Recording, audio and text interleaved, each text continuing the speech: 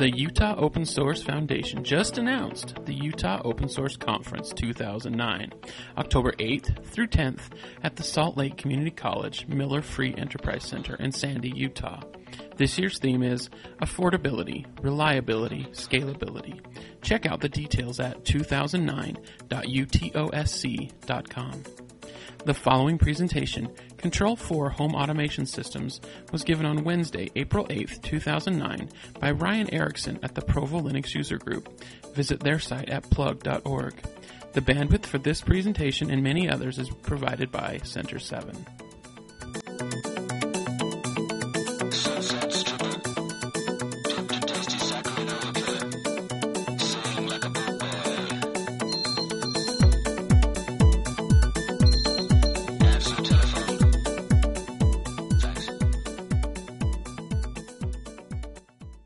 Talks about the Jetsons. That's the vision. Now, reality isn't quite that as of yet, but that is a goal, I suppose. Who has home automation? Do any of you have home automation systems in your house? Okay, garage door opener. Okay, yeah. Thermostat. Okay, and actually you guys were right with my train of thought. It's who has home automation systems? Well, I have a home automation system in my home, which integrates a lot of things, but most of you have some sort of automation in your home. You'll have a universal remote, programmable thermostat, an alarm clock.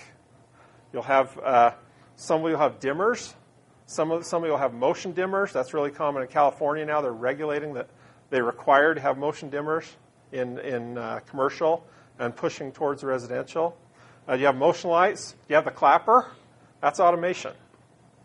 One that my wife really likes, we have a Roomba. That's a great automation. The thing about automation in most people's homes right now, you have islands of automation. So you'll have your universal remote in the home theater, or you'll have some motion lights, or you'll have a Roomba, but they're not all integrated.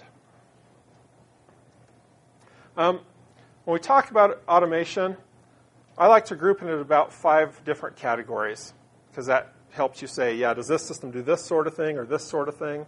And those 5 categories are home theater entertainment, multi-room audio, lighting, security, and then comfort, which is HVAC and weather type integration. What you do with each of those is home theater, I think you guys know pretty much. I mean, you have universal remote, you take your 5 remotes, and you turn that into one remote, or one press of a button on a remote.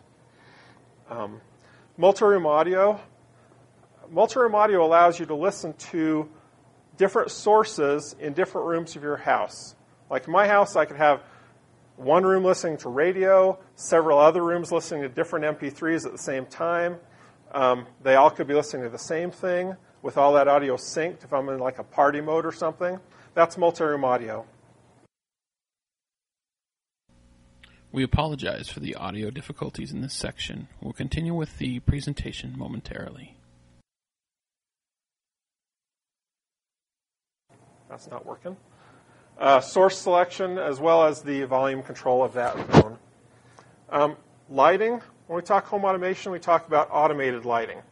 So in my case, you have lighting scenes. You have a single button that will turn all the lights off in the house. You walk around the house, you have lights that will come on at certain times. That's fully automated lighting. We also have talk about security. When we talk about that, we're really talking about integration with a security fire system. Control 4 doesn't produce alarm panels. We talk to alarm panels over typically serial. And the last thing is controlling your HVAC, scheduling, setback, being able to call into your house or go on the web on your house, change the temperature of your HVAC. Those are the 5 areas of automation that I would classify as different areas of full automation. I'll talk a little bit about how it works. Now, I'm coming again from the Control 4 frame, but all of the automation systems, the open source automation systems, the prosumer automation systems, as well as the higher end automation systems, all have these 5 kinds of things. Okay, now some of them group these things together in different ways, but those are a controller, devices, communications, some sort of user interface, and then some kind of a setup functionality. Okay, I'm going to talk about each of those. First of all, we talk about the controller. In a home automation system, a controller is really the brain of the system. The controller is where you have your project file, your media database. So all the information about all of the devices in the system, all of the drivers for those devices, are all contained in the controller. The controller also has agents like lighting scene agents, timer agents, astronomical clock agents to do sunrise, sunset calculations, timers, like I said. And then the controller handles the interactions between the devices, typically with events, commands, and conditionals. Okay, most automation systems that are a full automation system, you can get events based on when a device does something. So, for example, if I turn a light on, I get an event that says light was on, or I get a different event that says light level changed. And then, based on what happened, I can then do programming with commands and conditionals. Obviously, most of you do programming, some kind of programming. You know what commands and conditionals are. Turn this light on to a certain level, or open the garage door, or when the garage doors are closed, ramp the lights in the garage down, things like that. Events, commands, and conditionals. Okay? That's really what a controller does. A controller is sort of like an operating system that holds all the devices, accepts messages from devices, and allows you to act on those events to make the system do whatever you want. Now, in Control4's controller, it's actually, this is a controller. This is what we call the HC300. This is an alpha unit. That's why it's red around here. The production units are a little different coloring. But this is a controller. And the controller itself also has, in a lot of cases, inputs and outputs on the controller that allow you to do different things. Okay, for example, I'll talk about just what this HC300, what inputs and outputs it has. And I can pass this one around so you guys can take a look at what I'm talking about. Obviously, we have power.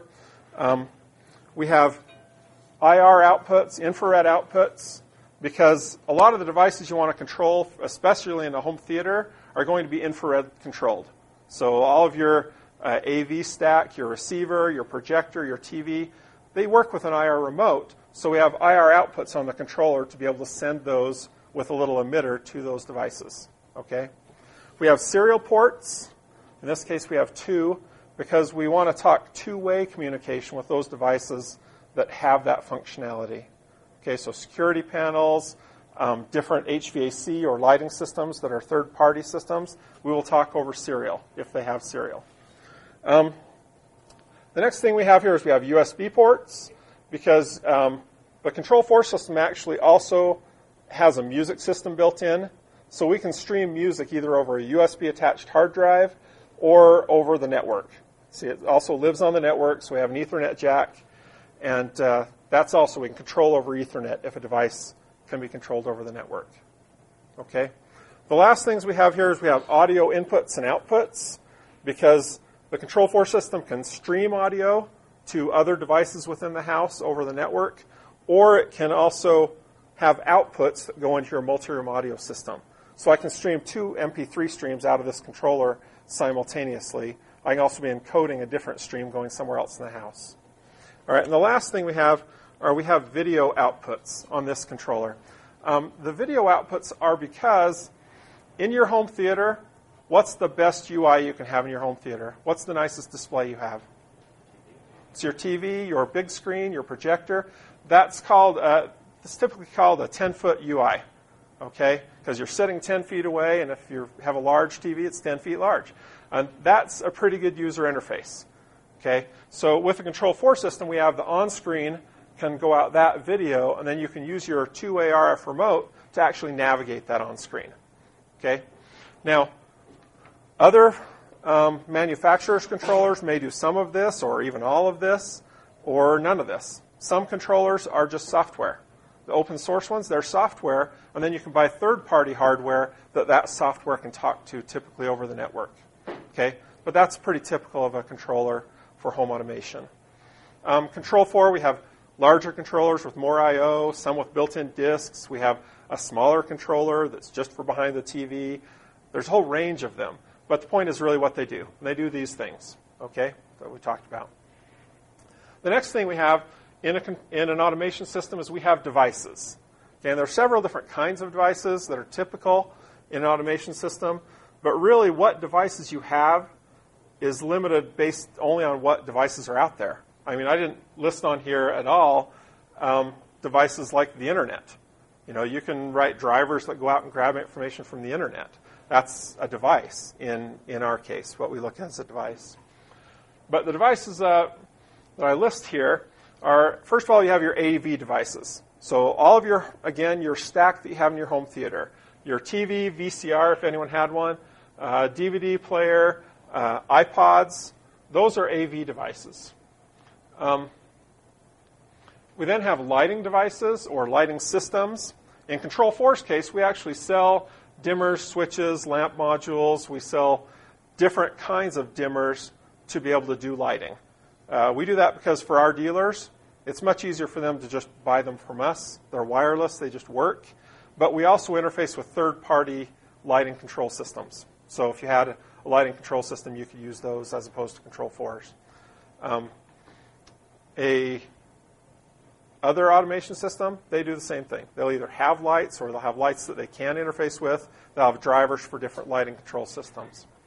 Thermostats, Control4 produces their own Zigbee thermostat, as well as we can interface with third-party thermostats. Security panels, contact sensors, so door and window sensors.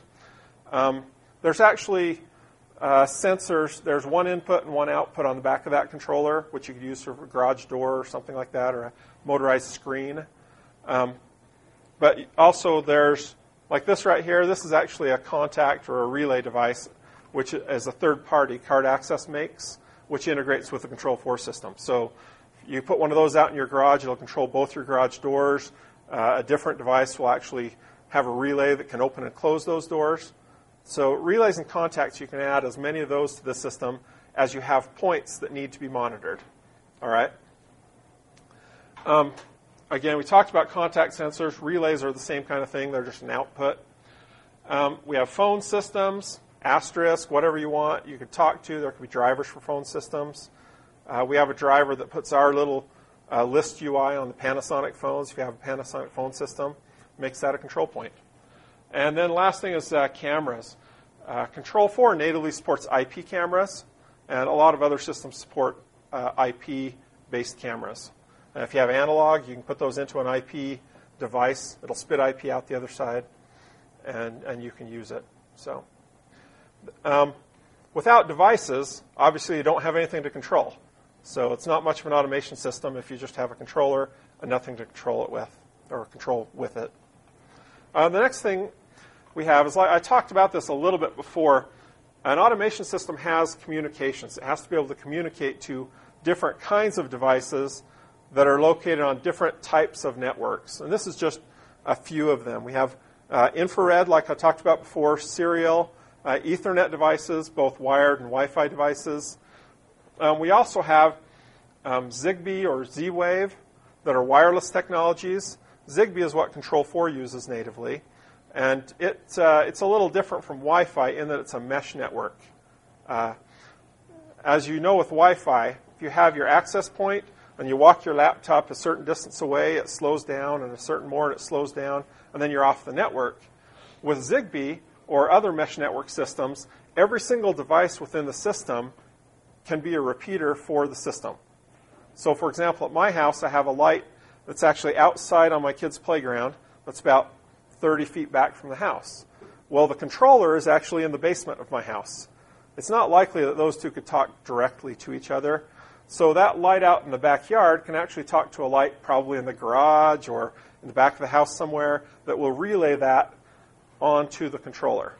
The nice thing with the Zigbee, as well as other mesh networks, the more devices you have, the stronger your network is.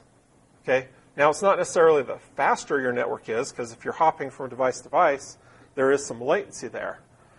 But Zigbee actually was optimized not for throughput. It was optimized for very small amounts of data to be very reliably sent from point to point. Okay? And really, if you're thinking about the devices that use Zigbee, they're actually sending messages that are like, the light is at 50%, or the light is off, or someone pushed this button down there. Things like that are very small messages. That's what Zigbee's optimized for, is reliability. Okay. The next thing you have is the thing that the homeowner actually sees most often, and that's the user interface of the system. The user interface of the system could be just about anything. I mean, it could be a on-screen, like we talked about before. It could be a remote. So here's Control 4 has a two-way Zigbee remote. So you can actually interface with the system through the remote, and that's all you need. Like in my kids' rooms, they have an earlier version of this remote. They can select their music with it. If you hit this little list button, you can actually navigate through and change your lights, or turn your lights on or your lights off, or whatever you want through this list interface. That's a very simple UI. Okay. You also have keypads in Control 4. Now I had to lower this because I don't have a very long cable to take it over there. But in this case, this is a 3-button keypad. Control 4 has 6-button keypads, 2-button keypads. We have an LCD keypad that's less expensive than a touch panel. We then move up to touch panels, which we have like this 3.5-inch touch panel down here, or this 7-inch touch panel up here. Again, it's just UI, a user interface that the user can interact with the system. And the last thing is you have a lot of automation systems also have a web UI, or some Flash-based UI, or even a PC-based UI. Okay. Sometimes this is rolled into the controller. Sometimes this is separate. In Control 4 system, they're actually all separate. The UI devices talk to the controller over the network. Or the keypads, they talk to the controller over Zigbee. Okay, it just depends.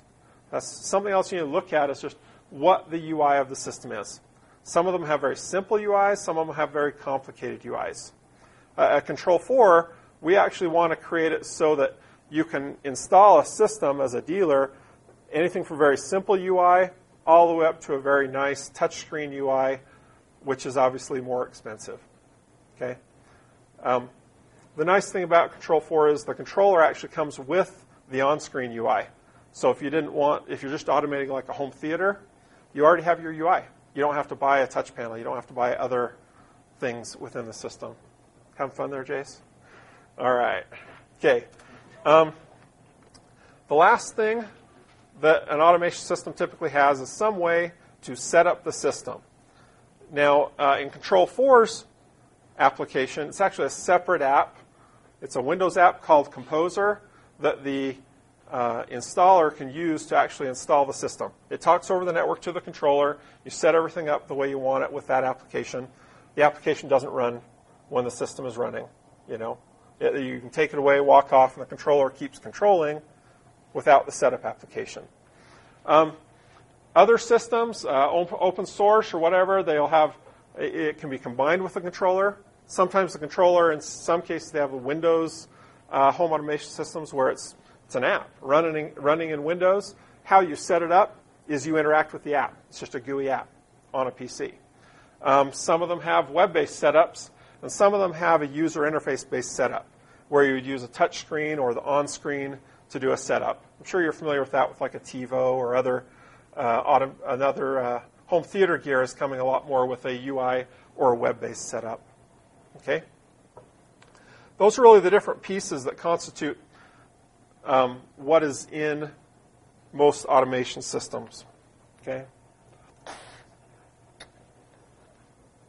going to talk a little bit about the open source automation systems. Now, I don't claim to be a complete expert on open source automation systems. I've used some of these. I've seen them. I've looked at them. I don't currently use any of them because obviously I work for Control 4. So my system at home is a Control 4 system.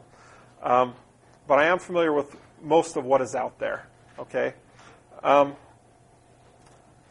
First option you have if you're doing an open source, do your own home automation system is you can roll your own.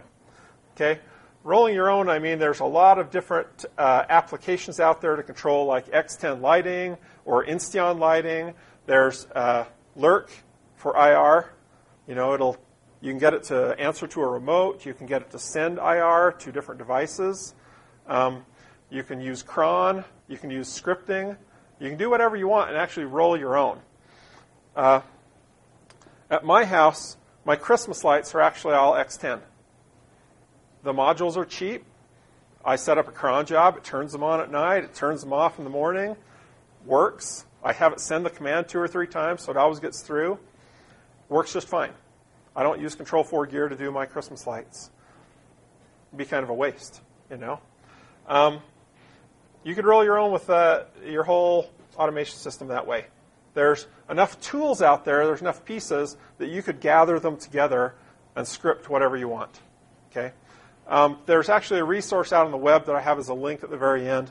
It's the only link I put because the guy has a list of like all different kinds of automation resources, everything from the, if you want to do it yourself, to the integrated type systems. Okay. So that's an option. The next option is there are integrated systems. And there's not very many of these because obviously it's a lot of work. There are some. And there are actually 3 that I would talk about that I would say are probably the biggest home automation ones out there right now. Okay, they're all targeted a little differently. They're all at different places in their development. That's Mr. House, there's Linux MCE, and then there's one called Open Remote. Okay. Let me talk a little bit about each of those. Mr. House, it's an open source application. It's a very stable project. It's been around forever, and it's written in Perl. Okay. It controls all different kinds of devices. They have security panel drivers. They have X10 drivers. They have Insteon, which is a different power line lighting control system, which is a little more reliable than X10. They have drivers for all kinds of things under the sun. And again, if they don't have one, you can go the roll your own option at that point. You know, add it in. What are the cons? Well, there's a 10-year-old Perl code base. Okay, it's kind of a large code base, so there's a bit of a learning curve there. I've never really been a Perl guru. I ran Mr. House for a while. Got it to do what I wanted to do for the most part. Another of the cons is its main interface is pretty much an old CGI web-style interface. Okay, you can get to a lot of stuff in it, but it's not really terribly intuitive. You know. I would call this, Mr. House, what they call the old hotness. Okay? It's not really the current hotness, but at one time it was the hotness. There's still development going on in Mr. House. There's still people who use it. Might be something you want to look at. One of the things it doesn't really have is it doesn't really have that 10-foot user interface. It doesn't have an on-screen home theater type interface. Okay? That's Mr. House. I think it's at mrhouse.net. Again, it's in that link of links that's at the end of the references here. The next one I talk about is Linux MCE. This actually was a commercial offering called Pluto Home, and it's still offered at some levels as commercial automation. But they've open sourced it, and there's a project called Linux MCE, which is the open source version of this code base. Okay, has a very flashy UI. As far as the on-screen, you actually are using a PC. You're hooking that PC up to the on-screen, so pretty graphics. It's flashy. It's colorful. Enough flashing going on to really kind of, you know, exactly put you into some shock there, kill you if you have the right conditions. It has really good media integration. It's sort of like a media player on steroids. That's actually its main focus. Is that home theater control. All right? There's other applications that are just for video applications, like Myth TV for mainly TV. There's Boxy, XBMC, other things. They don't really have an automation portion. They're just video for this computer, video streaming to another computer, but not really automation. Linux MCE is kind of that video front-end type stuff with automation. So actually it really looks like a very interesting product. I have not run it myself. Again, since it is a commercial application that was opened, there is quite a code base already. It's quite a bit of a learning curve. I don't know what it's written in. I believe it's in C or C++. One What it doesn't do quite as well is as some of the commercial automation systems is, it's not really a multi-room system. It's mainly a home theater-centered type system. It has automation functionality, but it's mainly for the home theater environment. It doesn't have nearly as many third-party drivers for things like security, lighting, and so on as, for example, Mr. House has. Okay, it sort of went a different way. And the last thing, which I would call a con, is it's all PC-based. So if you want to have a UI in this room, you really have a PC in that room. If you want to have a UI in this room, you have a PC in this room. Okay, that's okay, but these are pretty high-end PCs, and with all of that comes all of the issues you have with PCs. You know, they're typically loud. They're typically burn a lot of power. You can make a quiet one that doesn't burn as much power for a little more money. It's just a different way to go. Okay? That's my take on it. Again, all of this is my opinion. I'm not speaking for Control 4, and I'm not certainly an expert in all things open source automation. Okay? The last one I'm going to talk about is actually pretty much just started. It's a project that's just started up. The people who are doing the project actually are strong open source people. I don't remember who the main person is. Yeah, I think it is. I don't think it's Mark Spencer. It's I would have to look it up. It might be. Yeah. I thought it was a Skype guy, but I don't know. I'm not sure. Anyway, you'd have to look it up. The people who have started are actually, they know about open source, and they're running it really open. I mean, they have a Twitter feed. They have the source right there that you can download. They have chat. It's not IRC, but it's still a chat. They have Mark Fleury. He's done some other open source projects. I don't remember what it is. And one of the other main contributors is Neil Cherry, which has been doing Linux home automation stuff pretty much forever. I mean, a very long time. So there's some very connected people, a very experienced team of people who are working on it. Right now, obviously the con is it's for the most part vaporware.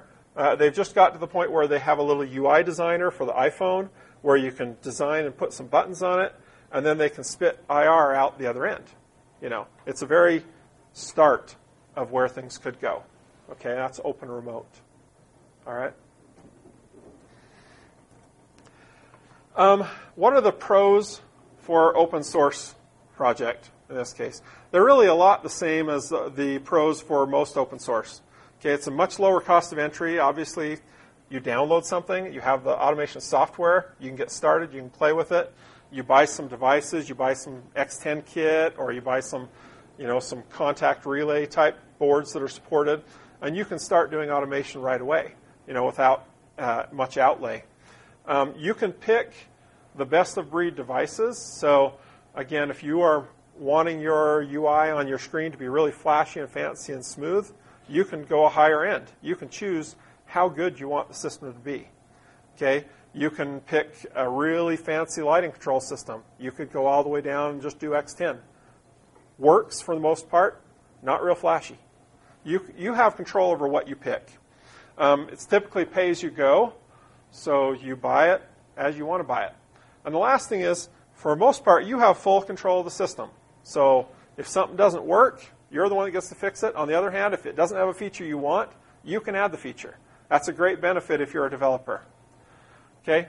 The cons for an open source project or do-it-yourself type project, each one of these projects that I talked about that are the integrated solutions, they're really scratching their own itch. They're doing the thing that they're going at it from their own perspective, and that's really where they're at. Multi-product and vendor integration is typically pretty difficult. Buying it all from different places and making it all work together is sometimes a problem. Again, the learning curve we talked about. Another thing is when you say you're building your own platform, you're going to have to source all the parts, put all the parts together, and make it work. For most of you people, that's probably not a big issue. Okay, you're not afraid of that sort of thing. One of the biggest problems, one of the biggest cons to the open source applications is there's a lot of different device vendors that actually will not open up their protocols to open source projects. They don't publish their protocol. So you might have this great device that has a serial interface or an Ethernet interface, and you have no way to talk to it. You have to control it via IR, because that's all they're going to give you is a remote control. It sucks. I don't think it makes a lot of sense in a lot of cases, but companies will do that, and that's the problem. Since you're an open source project, a lot of times you can sniff it, watch what it's doing, figure it out, write the driver anyway. But it is an issue. The last thing is probably, in my case, the one that would keep me from implementing this. It has a very low spouse approval factor. Okay, if you're doing it yourself, really, there's usually wires hanging out and things are taped to the wall. And okay, it depends on your wife. They typically have a low spouse approval factor. Now, other parts of it might not. I run Myth TV at my house. My wife loves it. Thinks it's great. Wouldn't live without it. If you do it right, there may not be a low spouse approval factor. That's the cons, really. Not only is there an open source versus commercial application split, there's also do-it-yourself versus professional. There's a whole range of different applications and a range of different things you have to consider when you're talking about whether you want to do this or you want to actually pay and have someone do it for you. Okay, and this lovely HTML table kind of illustrates that. It's pretty self-explanatory. Really, we have 4 groups here. We have your universal remotes, which you guys are familiar with, the one-for-all remote, the Pronto universal remote controls to make some nice little touchscreen remotes. You have your do-it-yourself / open source solutions. Then you have what I would call prosumer solutions. These are commercial applications that really do a lot of the functionality as the professional automation systems, but they sell to consumers. Okay? And the last category is what I would call the professional. These are home automation systems that are installed by dealers with varying levels of allowing the end user to actually change things within the system. Okay? For example, Control 4, we are dealer installed, so a dealer actually will come and install all of your gear, hook the entire rack together, make sure it all works, but then you can actually use Composer Homeowners Edition and do all of the programming that says, when my front door opens, play a chime throughout the house that says, hey, the front door's open. You can do all of that functionality, all the programming on the back end, but not the initial install. Okay? AMX and Crestron are probably the 2 biggest automation players. They do both commercial as well as residential. They are dealer only, period. Closed hood, sealed hood, the whole 9 yards. Okay? So that's really the scale right there. Interestingly enough, you go from having the very low end, the universal remotes, it's a remote, so it's a piece of hardware. Then you have your open source and prosumer are mostly software pieces.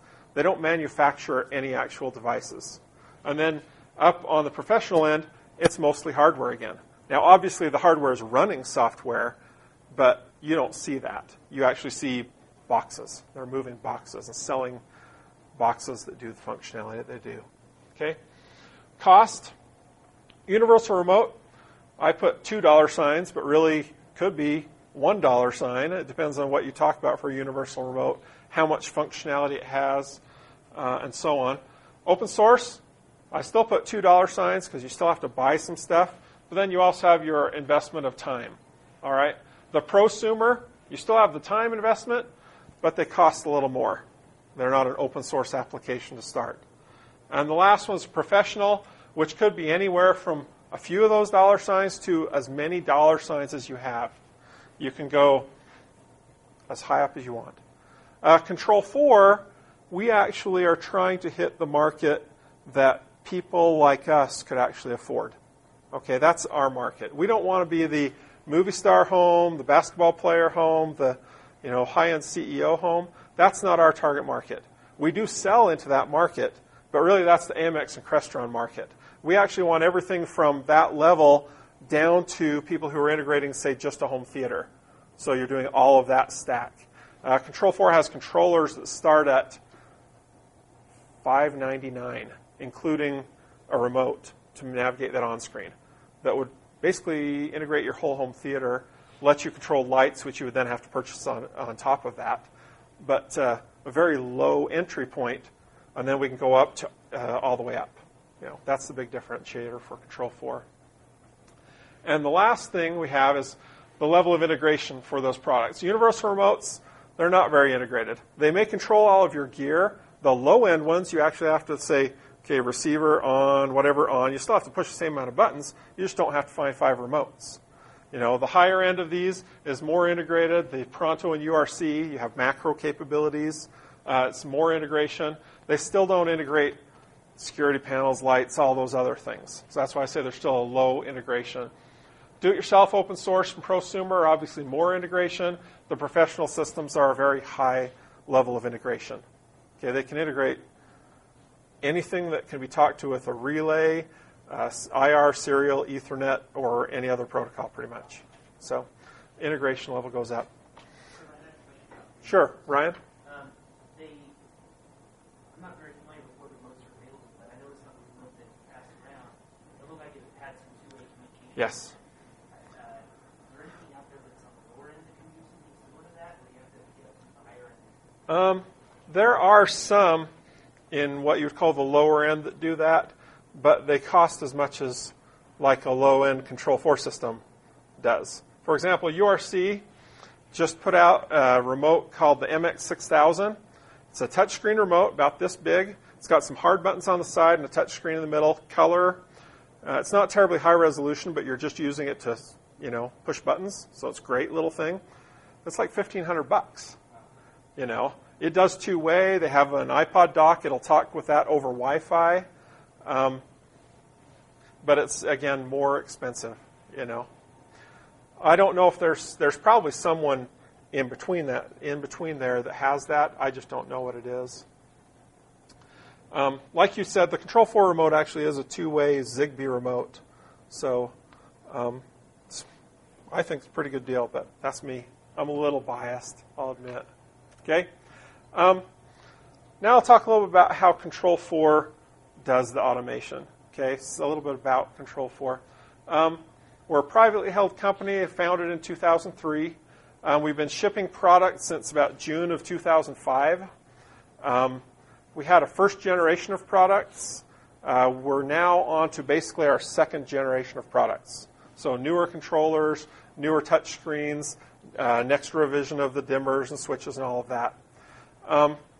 We do produce hardware. We write all of our own software and our own firmware for the devices. It's all done internally to Control 4.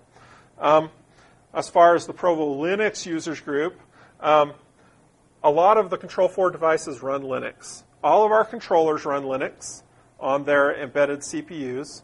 Our touch screens all run Linux. And I believe the speaker point, so our audio output endpoint, runs Linux. Okay, yes? What's the processor, an ARM? Yes, the controllers are an ARM. They're actually a TI DaVinci platform, which I believe is like an ARM 9. It has a DSP processor included as well to do MP3 encode decode type functionality. The older generation were an ARM 5, I believe it was. Didn't have a built-in DSP, a little slower. The controllers, the HC300 and the 500, which is like this with more I/O, they run about, I think they're 350 megahertz. Not extremely blazing fast, but they work. And then we have a high-end controller, which is the HC1000, which is basically a PC platform that all it does is runs the controller software. So for a large project, you want that guy because he runs a lot faster than these. So that's not on ARM, that's No, that's a PC platform. We cross-compile for a lot of different platforms. So on the small ones, the ARM, what kind of load can it handle before you start to see intermittent, like say you're running stuff through the DSP, you're playing a lot of music, at what point does you start seeing pickups in your music? Yeah, you're asking at what point can you load it down? It really, a lot depends on the project. Depends on how many devices you have in the project. It depends on what level of audio streaming you're doing in the project. We don't do video streaming. We only do audio streaming.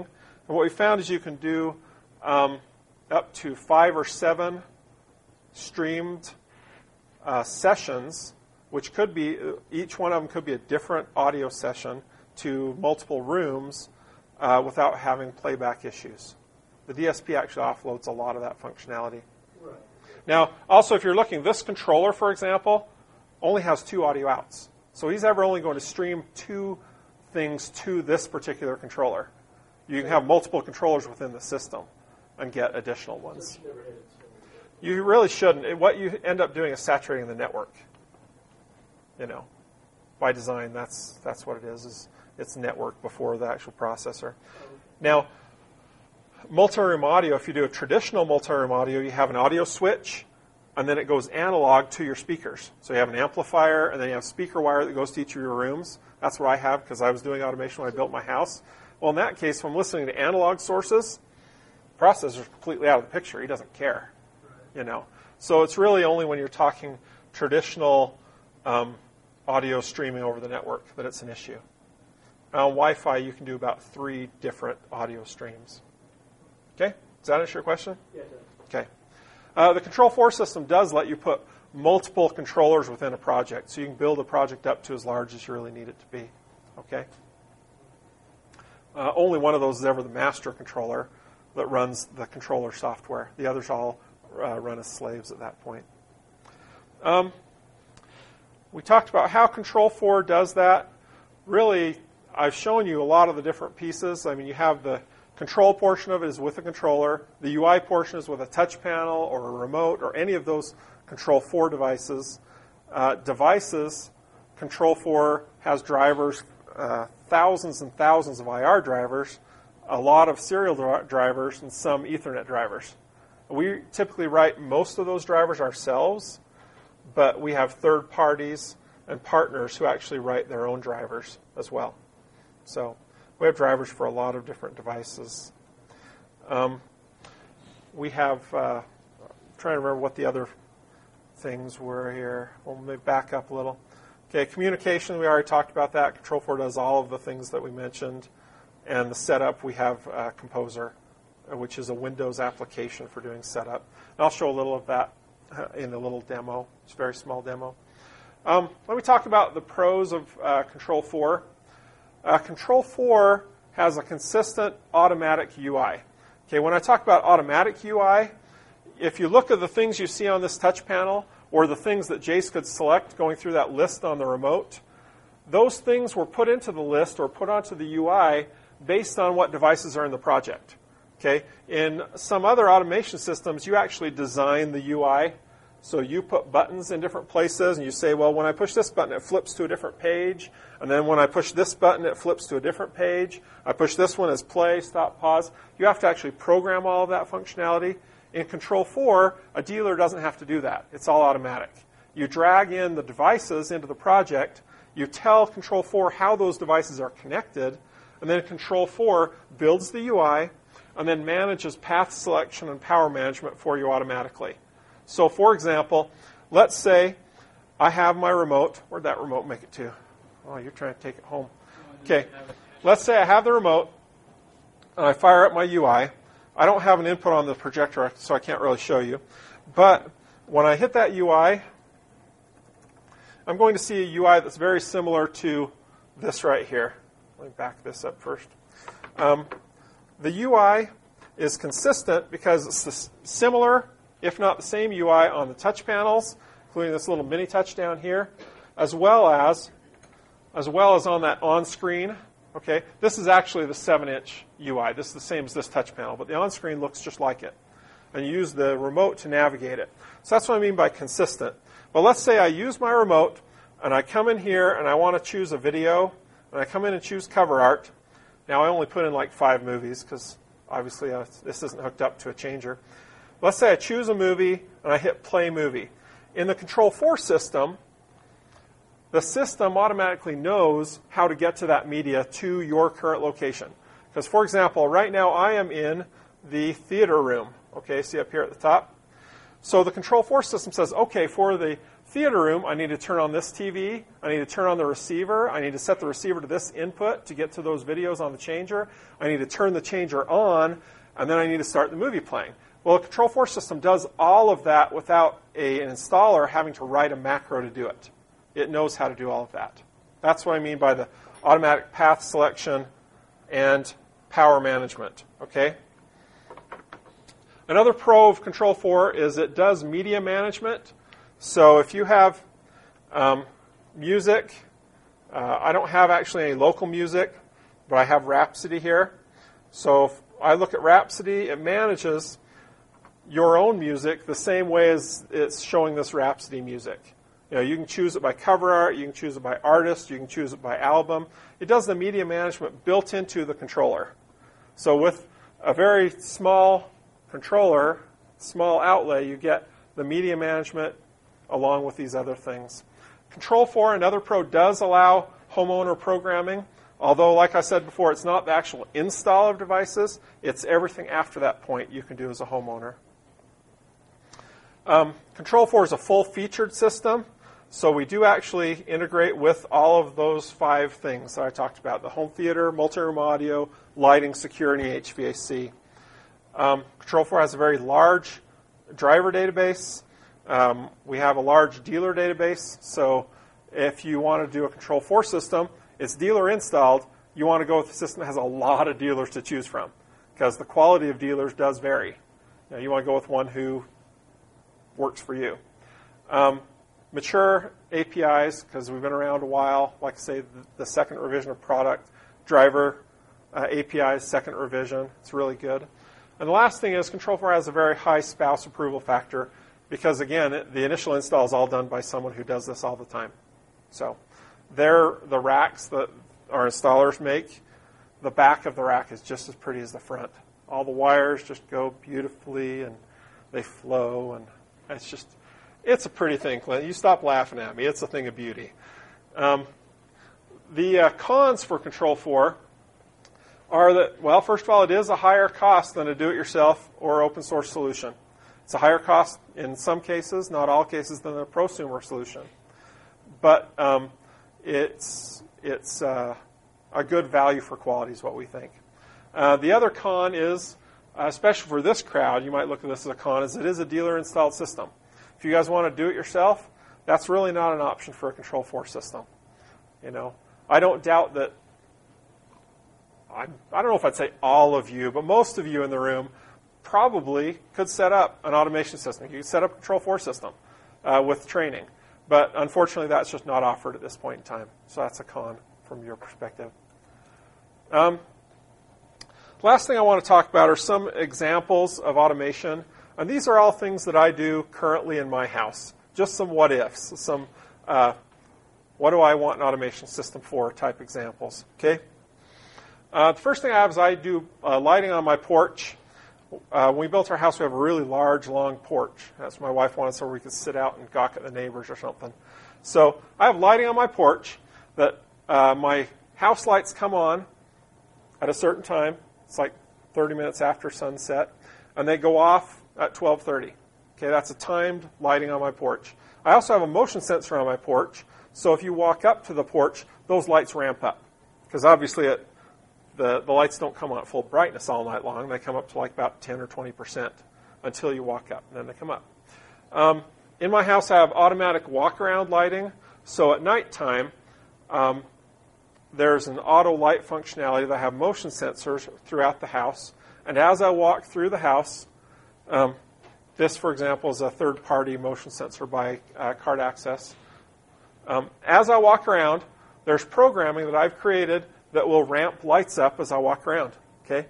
Now, if I stop moving, there's a timer as part of that functionality. If I haven't moved for 10 minutes, it'll shut off that group of lights. Okay. It has shut lights off on me before. But saves electricity. I don't ever walk around in the dark. If I open my garage doors, it opens a path all the way up through the stairs. So, you know, there's a safety issue there as well. The last thing I do with the lighting is I actually have that actually tracks which lights are on in the house, and then I can see on one of my keypads, I have a 6-button keypad, that I have 3 floors, turn them off with a single push. I can turn all the lights on a floor if I tap it 4 times. So let's say I heard something and wanted all the lights to be on, I can do that. This is just a driver, and it's like an agent that does that functionality with the Control 4 system. It's very, very nice. The next example are my garage. Okay, I do have both sensors on my garage doors, and I can control my garage doors within the automation system. I'm kind of paranoid about leaving my garage door open because we never lock the door in between the garage and the house. Ever, ever, ever. And even if you did, if someone gets into your garage, there's usually tools in the garage that'll help you get into the house. Okay? So my garage door is closed, I guarantee it. I also have a security system. Anyway, in my house, I have 2 buttons on my 6-button keypad which show the status of the garage door. They go red if the garage door is open. They are black or off if the garage doors are closed. I can see out of the corner of my eye as I'm walking around if that garage door is open. So I can go push the button and it'll close the garage door. Okay? And the last thing is my house has the garage turned and it faces the side. And I come out and drive off this way. And I don't like leaving that door open, like I said. So I've programmed it so that once both of those doors are closed, it'll actually turn the lights on my front porch on, my carriage lights. So even in the middle of the day, I can come out, pull out of my driveway, I look back, and if the lights are on, I know those doors are closed. And then it actually then slowly ramps those lights down over like 2 minutes, so they don't stay on all day. That's garage door type automation. Multi-room audio. I built my house when I worked for a previous automation company, so I ran wire all over the place. So I have speaker wire in all my rooms, keypad wiring. So I actually do have a full multi-room audio system in my house. It's kind of nice. The kids have remotes to choose their stuff. I have touch panel to choose my stuff. All the bedrooms, offices, family room have multi-room audio. Clint? Can you control your kids' remotes from your control panel so that they can't watch TV at certain times? I can turn it off. They don't have TVs in their rooms, first of all. But I could turn their audio off, from anywhere. I could program it so I have a lockout button, and I push that every time they try and turn it off. It just locks them out. Yeah. You could do that. I think it's better to, teach them. Well, Just me, I'm not saying that. Just give me a hard time. Just give me a hard time. There are people with those opinions. Oh, I know. Video management. I do have a Sony 400 disc changer, which Control 4 used to sell. I also can play video files through my Myth TV box. All of those are managed by Control 4. The system, when you're using the system, you can't tell a difference between a video file and the discs. So to choose a movie, I come over and hit videos, and I usually go to cover art. Normally this would have a whole lot more titles in it and scroll down, alphabetical. Well, I see cover art. I can see all the details. I can choose one to play. I can do whatever I want. Well, all of the data actually came from AMG Music Service, which is included with the controller. So if I add a disc, I just type in the name, hit OK to my disc changer, and it's done. If I add movies that are on my Myth TV box, they show up in the same place. They show up in this exact same list. The benefit of that is my 5-year-old can start his own movie. The drawback of that is my 5-year-old can start his own movies. Okay. He actually picks up the remote. He pushes the 4 button in the middle. This actually, for the Control 4, the 4 button actually calls for the on-screen. That's all you need to know to start a Control 4 system.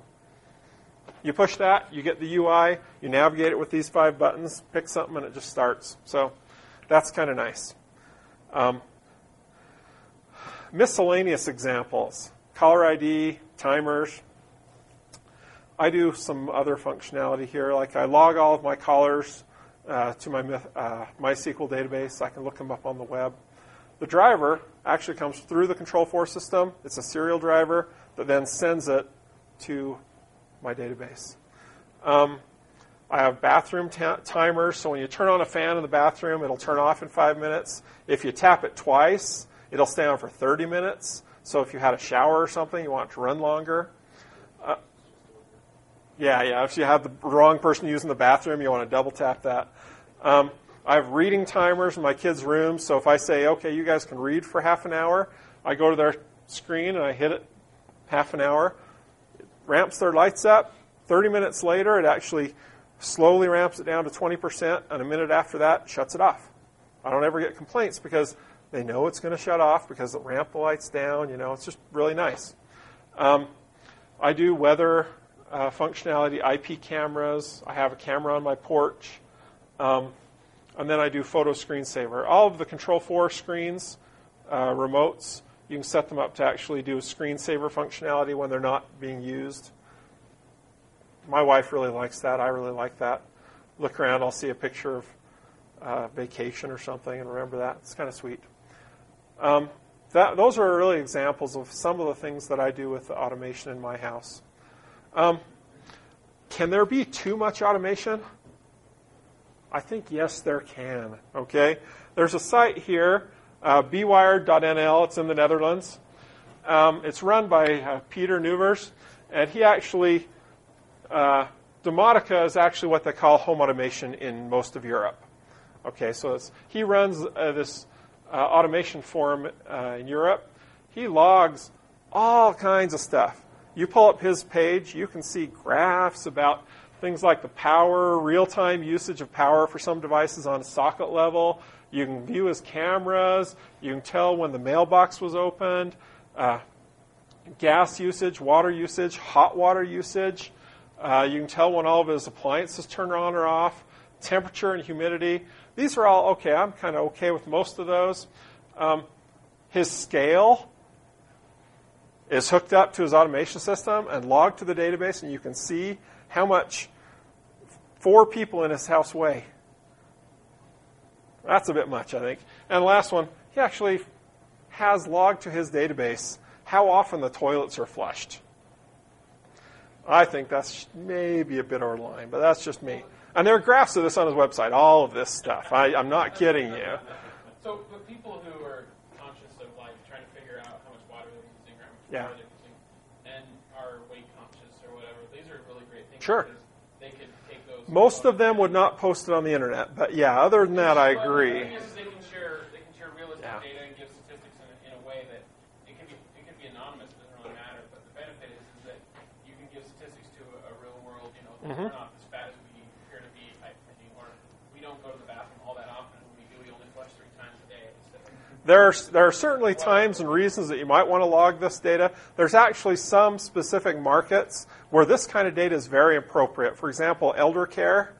There are some people who use Control4 as a basis for an elder care type solution where you have motion sensors in this person's house, in grandma's house. You'll have a reminder that will tell her to take her pills. You can set up a system monitor if she hasn't moved around for a while. You could check on her. You could have the cameras. You could do these things. Maybe they have to weigh in to tell if she's eating or whatever. There are reasons for doing these kind of things, but for your everyday house, maybe a bit far. But that's just me, and I'm a little automation crazy anyway. So, yes, Ryan? I think you kind of brought up a good point. I don't know if you're going to address it a little later on, which is when you look at, for example, let's say you just look at automating your lighting system in your house. Has there been any studies or has Control4 done anything to figure out how much money a typical house will save over time using automated lighting versus just using a lot of people involved? There certainly is savings to using automated lights. Control4 doesn't have any studies on how much that is. Some lighting manufacturers do studies on that. The amount of power used is pretty linear to the amount you're dimming. I put Control4 dimmer with a light on a kilowatt energy meter that I have. They're a pretty cheap little device. You can buy $20-$30. You plug anything into it, it'll tell you how much power it's using. And it was pretty linear. If you have a 100-watt bulb, at 100% is a little over 100 watts because you have dimmers adding a little bit. And as you ramp it down, it's pretty linear as to how many watts you're using. For example, in my house, the lights are always being on all the time. Well, you can calculate out how many watts it is. Just count the bulbs and how long it's on and what your power usage is. I have actually that little driver I created that's a light usage agent. It actually creates a page in my system where I can see how many watts are currently being used just by lighting in the house and an estimate as to how much that costs me per hour. So, I mean, I could tell if I turn all of it on, I'm a couple bucks an hour, $3 an hour. If I turn most of the time, it's 20, 30 cents an hour. At nighttime, most of the time when I only have my auto lights on, or it's not very much. So you can do that kind of functionality with an automation system, certainly with Control 4, likely with most of them. Like if I, invested in an automated lighting system, I might spend X amount of dollars. How many years would it take to pay that off? Yeah, the problem is that a lot of it depends on your usage pattern. And knowing your usage pattern is going to be different. If you're the kind of person that leaves your lights on all day, every day, all night, yeah, you know exactly how much you're using. Most people aren't that way already. So it's kind of hard to say, It is nice that I know that in my house, every light goes off at 12:30 a.m. Sometimes when I'm sitting there. But all the lights get turned off. I can push one button and turn off all the lights. So it's nice. I don't know. I'm probably not paying for the whole automation system with that, but I am saving something. You'll probably save more if you went to fluorescent, but then you have fluorescent, and they're typically not dimmable. So I'm hoping that the LED things they come out with, that they're coming out with, will be more dimmable, because they're more efficient than fluorescent and a lot nicer light than fluorescent. So that's what I'm hoping. I'm going to just do a little quick demo. That site I talked about has everything about Linux home automation. It's www.linuxha.com. That's home automation, not high availability, but Linux HA. Okay, that's actually Neil Cherry's site, and he's one of the contributors to Open Remote. He has a huge resource page of the kinds of automation applications that are out there. Okay, Control 4, www.control4.com, obviously, for more information about Control 4's system itself.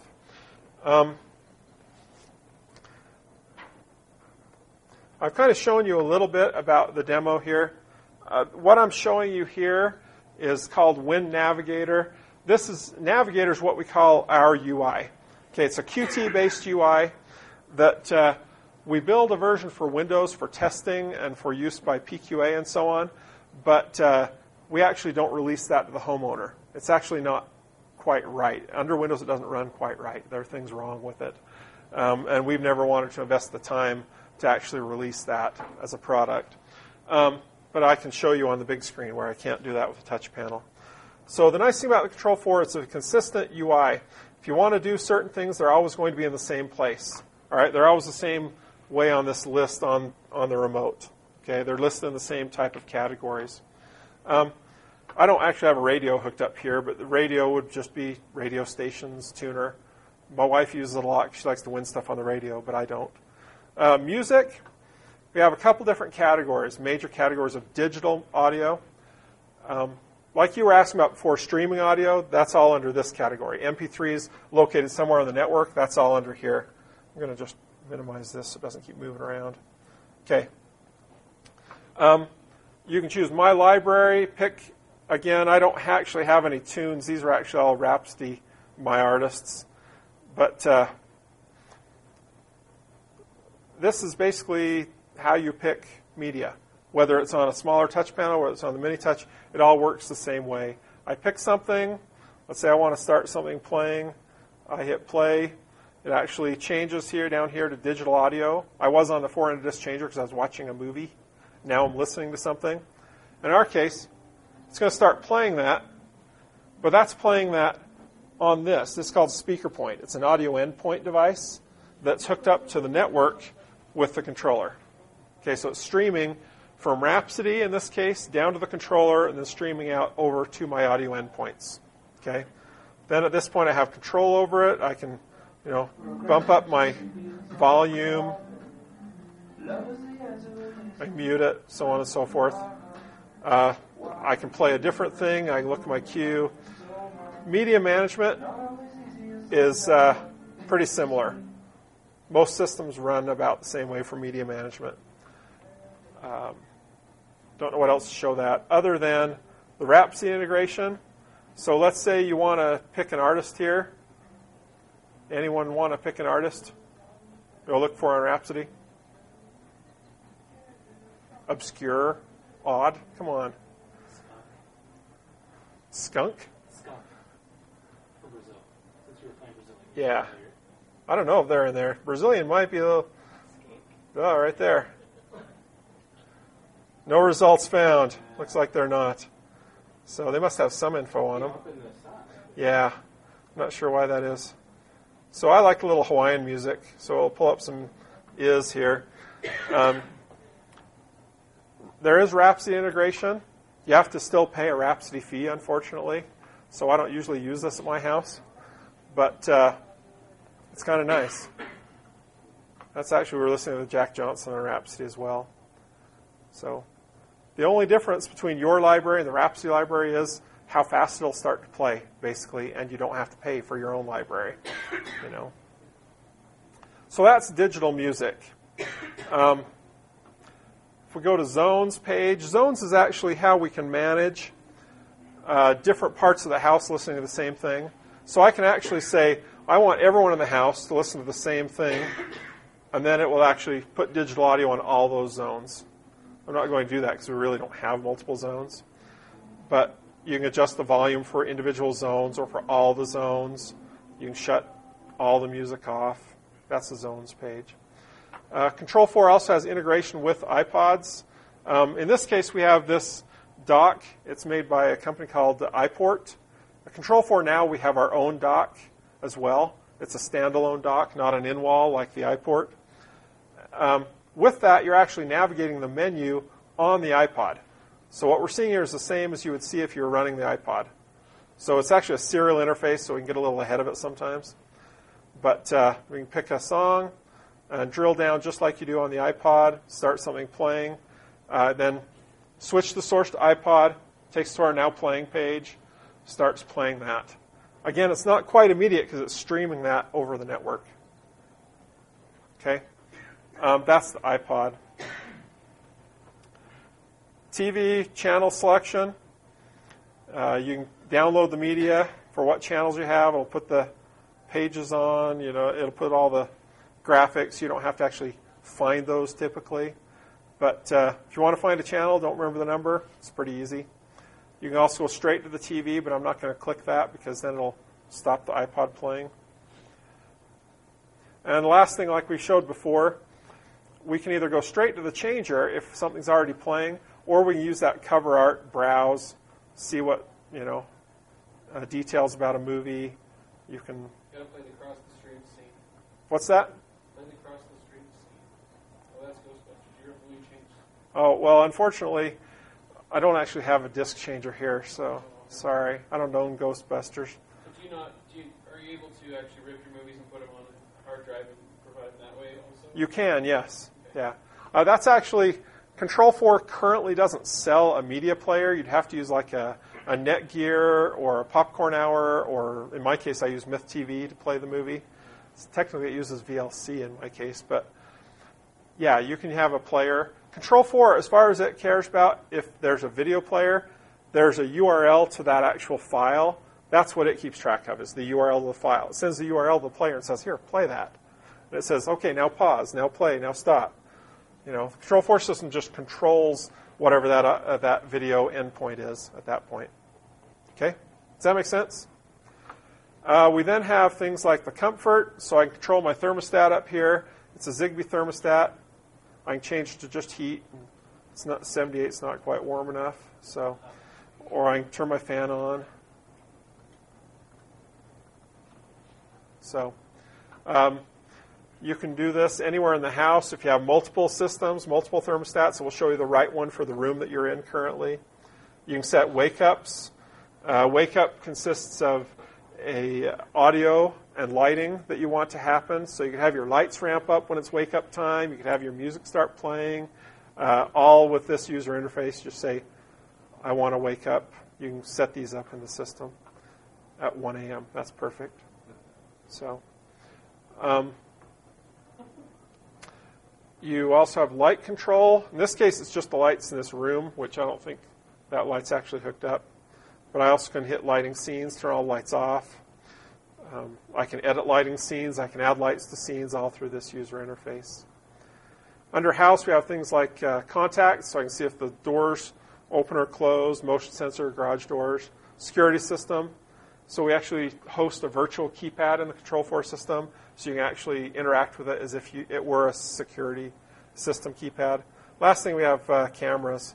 This doesn't look very great right now, but this is actually my front porch camera, and this is one of the places where the WinNav is screwed up because buttons are missing over here.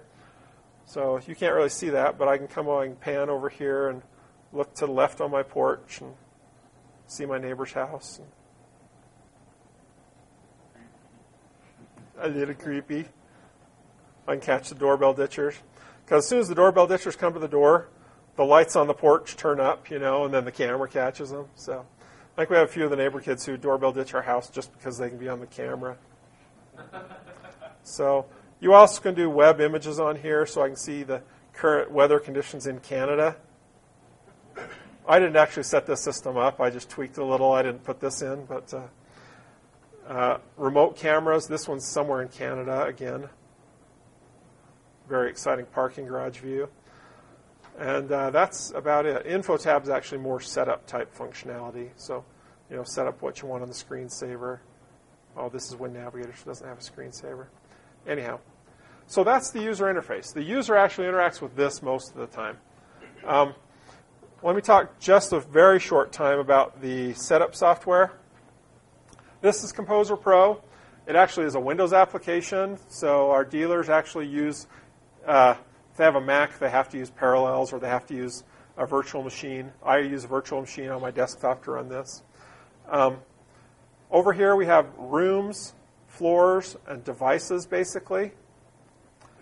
And then for those devices, we can add new devices over here, which are like new rooms and stuff. We can add new controllers, remotes, touch screens, AV devices like TVs and projectors and so on, contact and relay sensors, thermostats, cameras. We just drag a device over here or double-click for a device. Let's say I have a camera I want to add. Just click it and it shows up over here. I can come in and change its properties, so set up how I get to that camera, the IP address, and so on. Connections I'm not really going to talk about. Media, you can actually come in and here's where you set up what movies are in your changer or what channels there are in your cable system. Programming. This is where you say, when something happens, I want something else to happen. So you pick a device, and then you get so like a motion sensor. When the motion sensor senses motion, do something. When it stops sensing motion, do something else. So in this case, it looks like the person who set this up has a grandpa motion count. They want to keep track if grandpa's moving around. So this is where the commands and conditionals go, and over here are where you get those.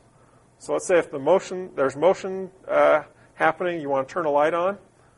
I want to set ramp a light over 6 seconds up to, say, 44%. Boom. It's done. Okay? Let's say I only want to do that if the light is off. I can say if the light is off, then ramp it up to 44. Very simple drag and drop type programming. And again, the homeowner can do this level of programming after the system's installed. Okay? Are there any questions about that? Let me show you one other fun little driver I wrote the other day, just in anticipation of you guys here. Okay, if you go to the C4 bot channel on Freenode right now, and it won't be hooked up later, but if I go like lights on, that actually, there's a driver running on here that's logged into IRC, listening to commands that are being sent. Okay, well, he got that lights on command. He fired an event within the system, and that event within the system, I told it to fire off that particular thing. If you hit lights off, right now you have to actually do it right capitalization and everything. It's a little wonky still. It's not very smart. So Clint just turned our lights off remotely. So no. What you can do are lights on, lights off. You can do room commands. So we actually can do room, pulse, vol, up. Entertaining when, like, someone's in their house and you can, like, get an IRC. Now, Turn the volume up real loud for I them. typically would not leave this running in my house. Actually, it has been running for the past week since I started playing with this, but now it's not. Now this one's logged in. What mod is that you're running? It's a driver I wrote in the Control4 system. Control4 has what's called DriverWorks now, which is like basically my project to allow dealers and partners to create drivers so they didn't have to use C++ and C# and Qt to develop a driver. You actually develop drivers in Lua. So it's a Lua section embedded in our driver file. So this is actually just a little teeny Lua bot, a little teeny IRC bot written in Lua inside of a Control4 driver. So it's kind of fun. So there's a lot of fun stuff you can do with it. All of these devices, or most of these devices, communicate over the network using a SOAP protocol. So you can get in and do a lot of fun little things. You can. It is hackable, although Control4 currently doesn't publish that protocol other than to partners and dealers. It is still pretty hackable. Anyhow, that's about all I have. That's about all the demo I have. Are there any other questions? Thank you for listening to Hack Republic Radio. HPR is sponsored by Caro.net, so head on over to caro.net for all your hosting needs.